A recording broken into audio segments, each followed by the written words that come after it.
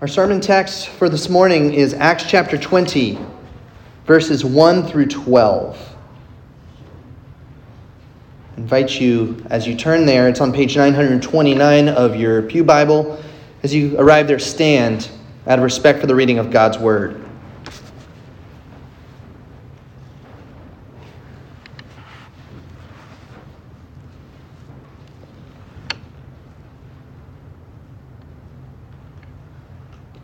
You'll remember last week in the preaching of God's Word that we heard of a riot that tried by the power of Satan to silence the gospel.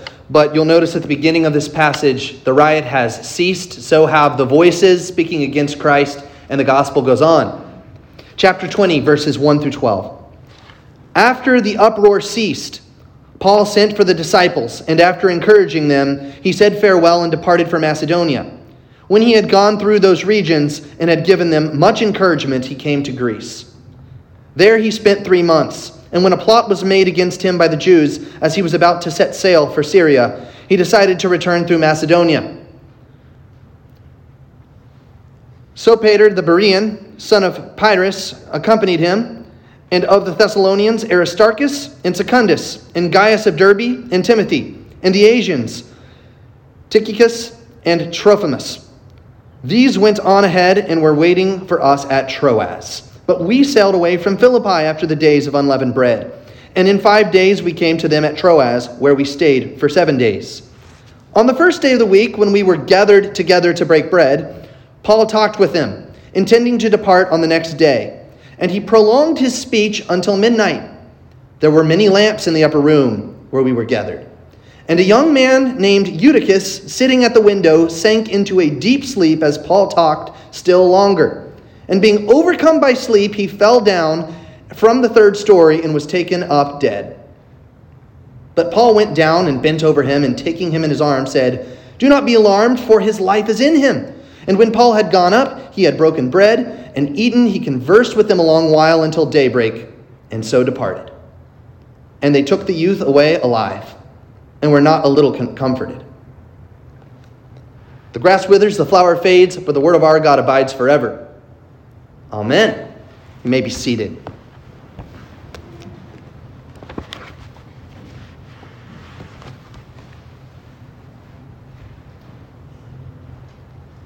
I feel bad for Eutychus. He can't be the first person to have fallen asleep during a church service, during a sermon. But I think we can say that the consequences of his sleep were more dire than probably anyone else who's ever fallen asleep during a church sermon or service. They were, in fact, fatal consequences, a fatal sleep as he plummeted 3 stories down to the cold, hard surface. And then you have to recognize the fact that Luke was here to record the whole thing. We know that because he starts using words like we and us, those pronouns. And so Luke saw it and takes up his pen and he writes this down so that Eutychus is forever immortalized in the Scriptures as the young boy who fell asleep during church and died because of it.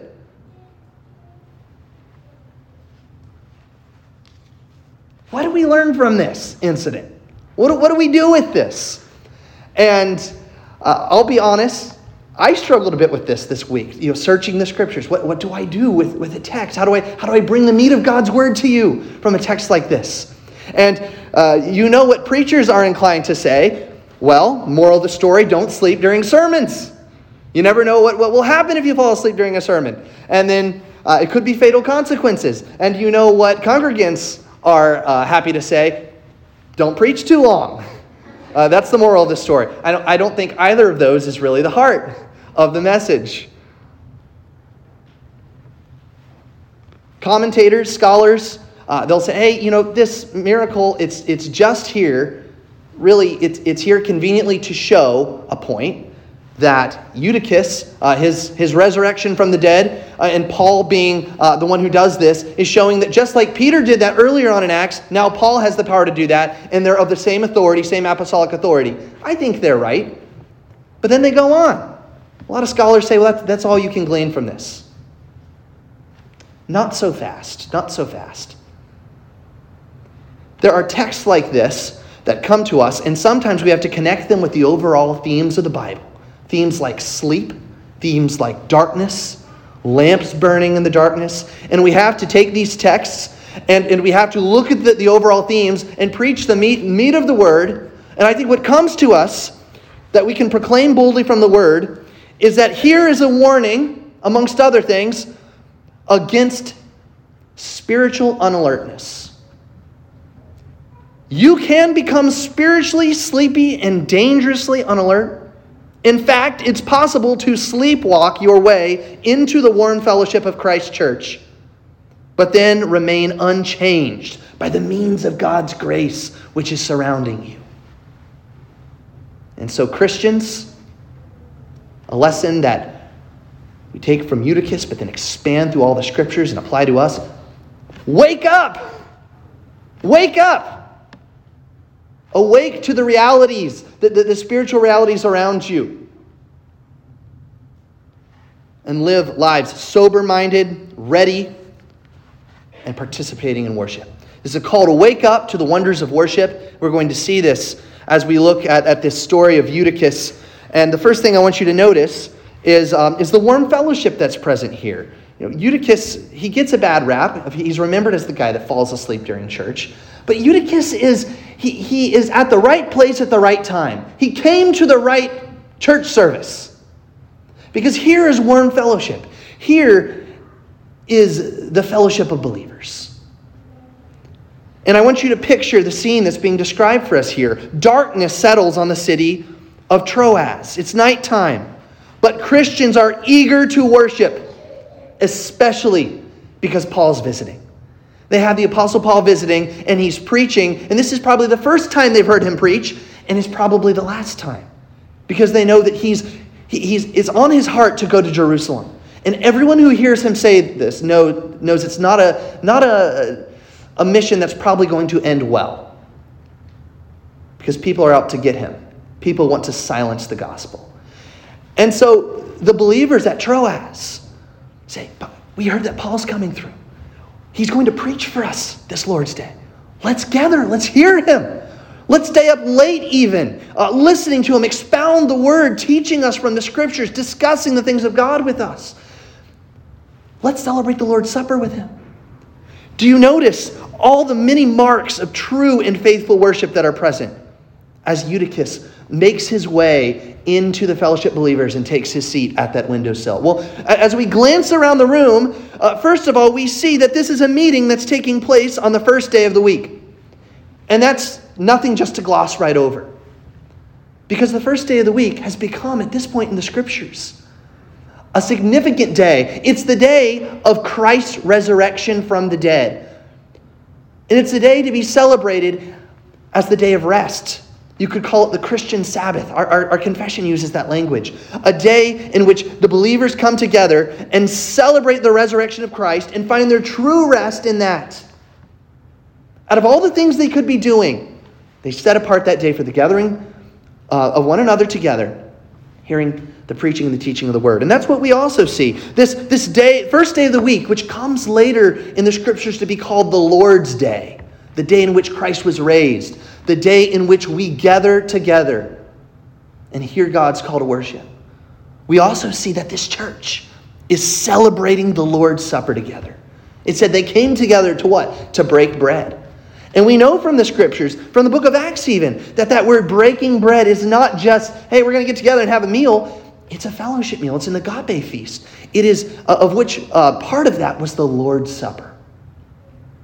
The bread, the wine, the celebration described in 1 Corinthians 11 as Paul unpacks it, of eating worthily the body and blood of Christ. And doing this in the warm fellowship and the candlelight of believers. And then, of course, another mark of true worship here is the teaching, the preaching of the word. There's no replacement for pure preaching of the word. So Paul doesn't get up and do something creative. He just gets up and he preaches. And the people are hanging on his every word. He sees it. They're feasting on the word. So he keeps going until you get to 11 o'clock, 11:30, midnight, and he's still going. and the people are still feasting, and the lamps are glowing. I think we should see, we're going to talk about Eutychus in a moment, but just pause for a moment and picture Eutychus on that windowsill and picture what he's beholding. It is the beautiful worship of believers who came weary but eager for worship. And sometimes I look out and I know that that's you. You're weary, you're tired, you have kids to cart around. You have work that you've been about. Some of you work late night on Saturday. Why? Because it's necessary. Because you work in healthcare and you're providing for your family, and yet you come early on Sunday morning to break bread, to enjoy the fellowship with one another, to hear the preaching. And I know you do this. Why? Because you know that your life depends on it. Because God commands it. And I want to encourage you to continue to be here. I also want to ask you a question, because it's worth asking, even when I see this in you. How eager are you to meet with God's people?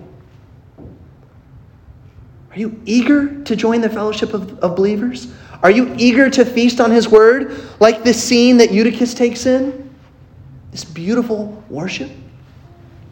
Are you committed to sacrificing extra sleep, sports games, your work schedule, so that where you are where you need to be on the Lord's day? Are you prepared for that? Or is your heart in that? Because this text is, among other things, a reminder that that's the ambiance that the Lord's people need to take in. That's the life that we live. That's the commitment that we exude as Christ people. That warm fellowship, that candlelight fellowship, lighting lamps, staying up to hear the word. Here's another question. What's your reaction when the sermon goes longer than expected? What's he doing? I don't do that, do I? Or is it, give me more of the word? What can I glean? Give me more of the word. Friends, Eutychus is with the right people at the right time in the right place. You're with the right people at the right time at the right place this morning. That's an encouragement to you. But I want you to notice that you can be with the right people at the right time at the right place and still be in great danger. The danger of sleep. The lamps warm the upper room. The oil that lights those lamps makes the air stuffy. And young Eutychus, looks at the candlelight glow as it flickers. It's hypnotic flicker. And then Paul's voice starts to sound further and further and further away. It's this dull drone at this point. And then he just nods off and falls asleep. And when he falls asleep, he falls 3 stories down to the pavement. Now, friends, when we look at this story in light of the rest of Scripture, we see that sleep is often used in Scripture as a picture of a token of spiritual unalertness. And so I want to step back from Eutychus. I want to look at the rest of the word. And at this point, I want to lean into what the rest of the Bible says about sleep, a dangerous kind of sleep. And by the way, I want you to hear in all this, I am not very concerned when I see someone struggling to stay awake during worship. That is not my concern. What I'm much more concerned about is someone whose eyes are wide open and yet they're unteachable to the word. And they're asleep to the things of God. And there's this slumber that goes deep in them, and it's like they're never changing. Eutychus is functioning in this passage as a kind of picture that wakes us up to something more serious than nodding off because you're tired and you were up late with taking care of the little one. We hear about this kind of danger in Romans chapter 13. Verse 11 and 12. The hour has come for you to wake up from sleep. For salvation is nearer to us now than when we first believed. The night is far gone, the day is at hand. So let us cast off works of darkness and put on the armor of light. 1 Thessalonians 5:6. So then let us not sleep as others do, but let us keep awake and be sober. For those who sleep, sleep at night, and those who get drunk are drunk at night. Where do we see pictures of sleep, spiritual unalertness in the Scriptures? Well, Luke's already mentioned them, and they're never particularly good occasions. First one is when the disciples are sleeping up on the Mount of Transfiguration. They're missing the action that's right in front of them. They're at the right place with the right people at the right time, and they're sleeping. Then you go flash forward to the Garden of Gethsemane. They're with Jesus at the right place, at the right time, with the right people, and yet what are they doing? They're sleeping, and Jesus pleads with them, why can't you stay up? Don't you see now is the hour for vigilance, alertness?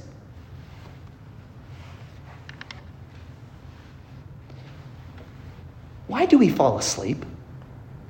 I'm not talking about physical sleep. Why do we spiritually slumber? Why do we spiritually doze off? I can think of many reasons. First is the numbing presence of sin in our lives. The abiding, numbing, desensitizing power of sin. 1 Corinthians 15:34 says, wake up from your drunken stupor and do not go on sinning. See, what does sin do? Sin desensitizes us to spiritual things that are truly important. It lulls us to sleep with false truths. What does Satan do? It's like he puts headphones over our ears and causes us to hear the words of the world, the worldly messages that say things like, you deserve happiness. You do you. Don't let anyone else get in your way. Don't let anyone slow you down from being who you want to be. You deserve it. Go for it. It's just a little habit. It's just a little indulgence. And so we tolerate sin.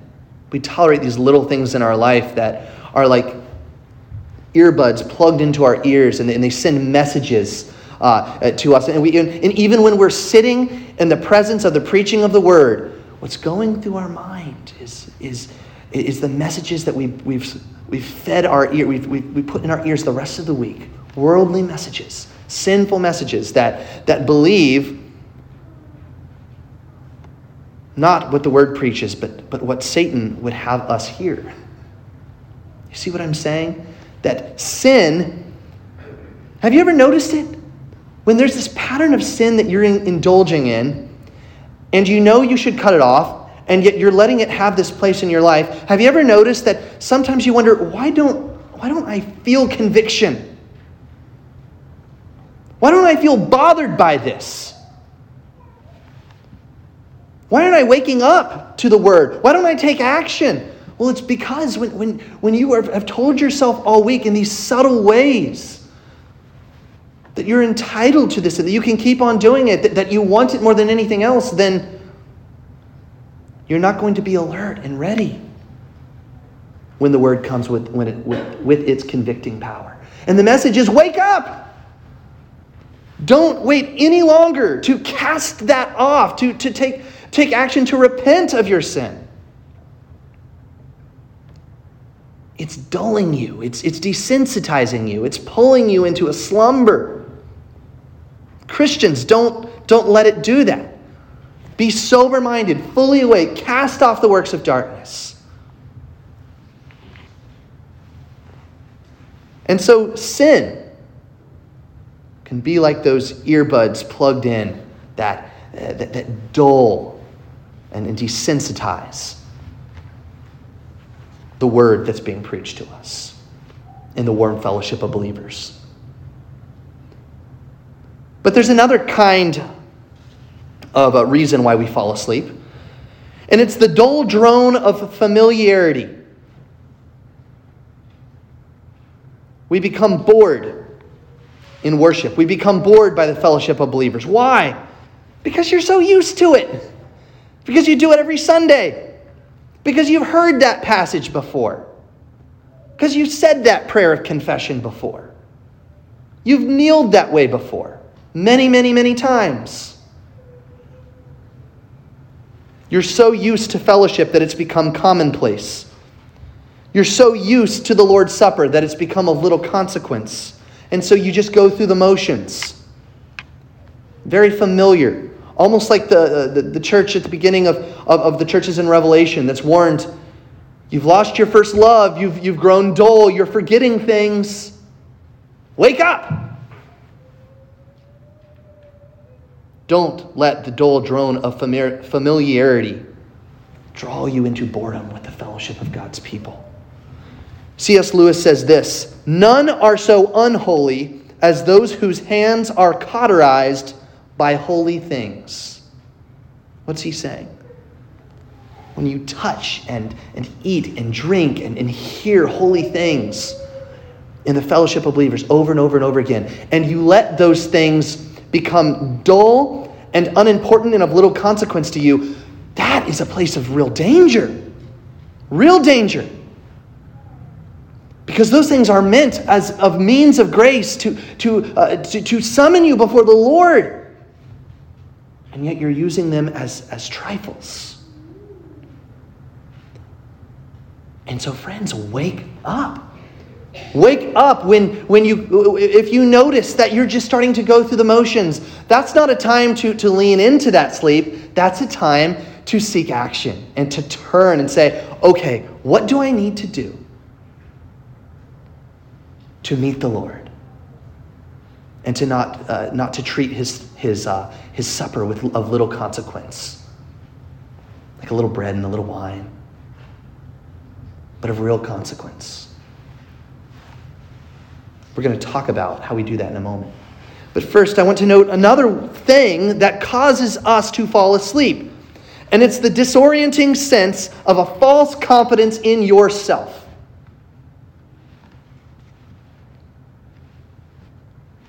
The Bible doesn't lie to us. It tells us often that somehow in our hearts we tend to think of ourselves as better than we ought. I'm pretty good. I've been a pretty good person this week. I help people. I spend time with other Christians. I go to church. And so we can kind of prop ourselves up, say good things about ourselves, and then instead of being convicted when we ought, we've sidestepped, we've fallen asleep, we've put our head on a pillow of what? Of our self-confidence. But the Bible tells us that pillow isn't actually there. There's a window next to us, and there's 3 stories down, there's pavement. And if we trust in our good works, we're falling out, and we're gonna hit real hard, because it's no Savior. We are worse than we think, but God's grace is more glorious than we ever believed it would be. And that's the second thing we tend to forget when we're falling asleep. God's grace becomes dull when we prop ourselves up and think of ourselves as pretty good, as doing just all right, then as different than those other sinners. I must not be like them, so I'm in good company. Then we forget how important God's grace is and how radical it is and how amazing it is in our lives. Wake up. Wake up to the realities of your sin. Wake up to the realities of your filthy rags. Wake up to the realities of God's glorious grace. He sent his Son to die for you. He died on a cross. He rose again. How do we stay awake? How do we stay awake when we are nodding off in the warm fellowship of believers? And when we take an honest look at ourselves, we say, Pastor, I'm not really awake. I'm tired. I'm sleepy. I'm dull. I'm living in darkness, not in light. I have 2 encouragements for you to consider. Let me give a stronger word than consider, for you to be challenged by. Here are the 2 priorities that you ought to have as you seek to stay awake. First, participate in the privilege of worship. Participate in the privilege of worship. If you're going to participate in God's people, if you're going to be present and active and engaged, that's what I mean, then you do have some physical things to attend to, because you're an embodied being. You're a person. You're flesh and blood. And part of what that means is you got to get sleep.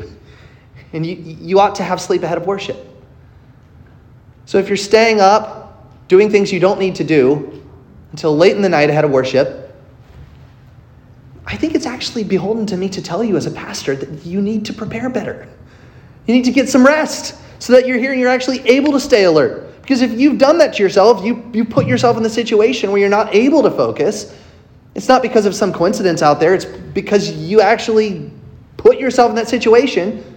Don't do that anymore. Repent of that. You can change. Get some sleep. Pray. Prepare for worship. Pray ahead of worship that you would be engaged, that you would be able to fight the pull of sleep, to fight your distracted mind. And then when you're in worship, how do you stay engaged? There's no easy answer because everyone's a little bit different.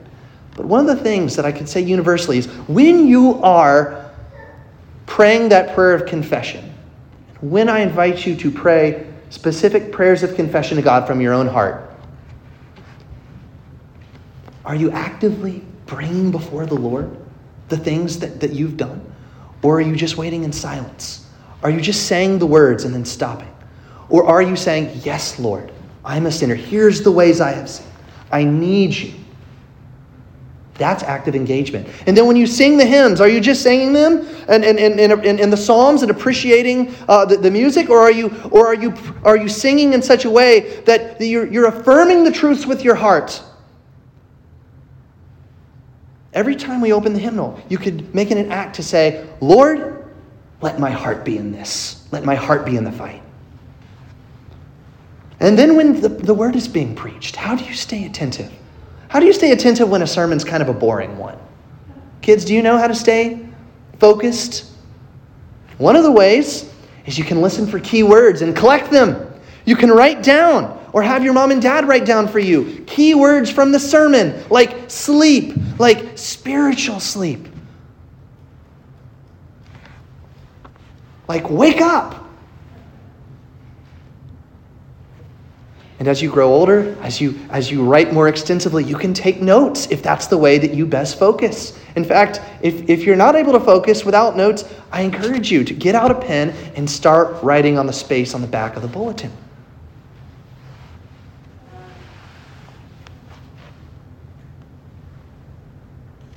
Friends, we need to fight to stay focused.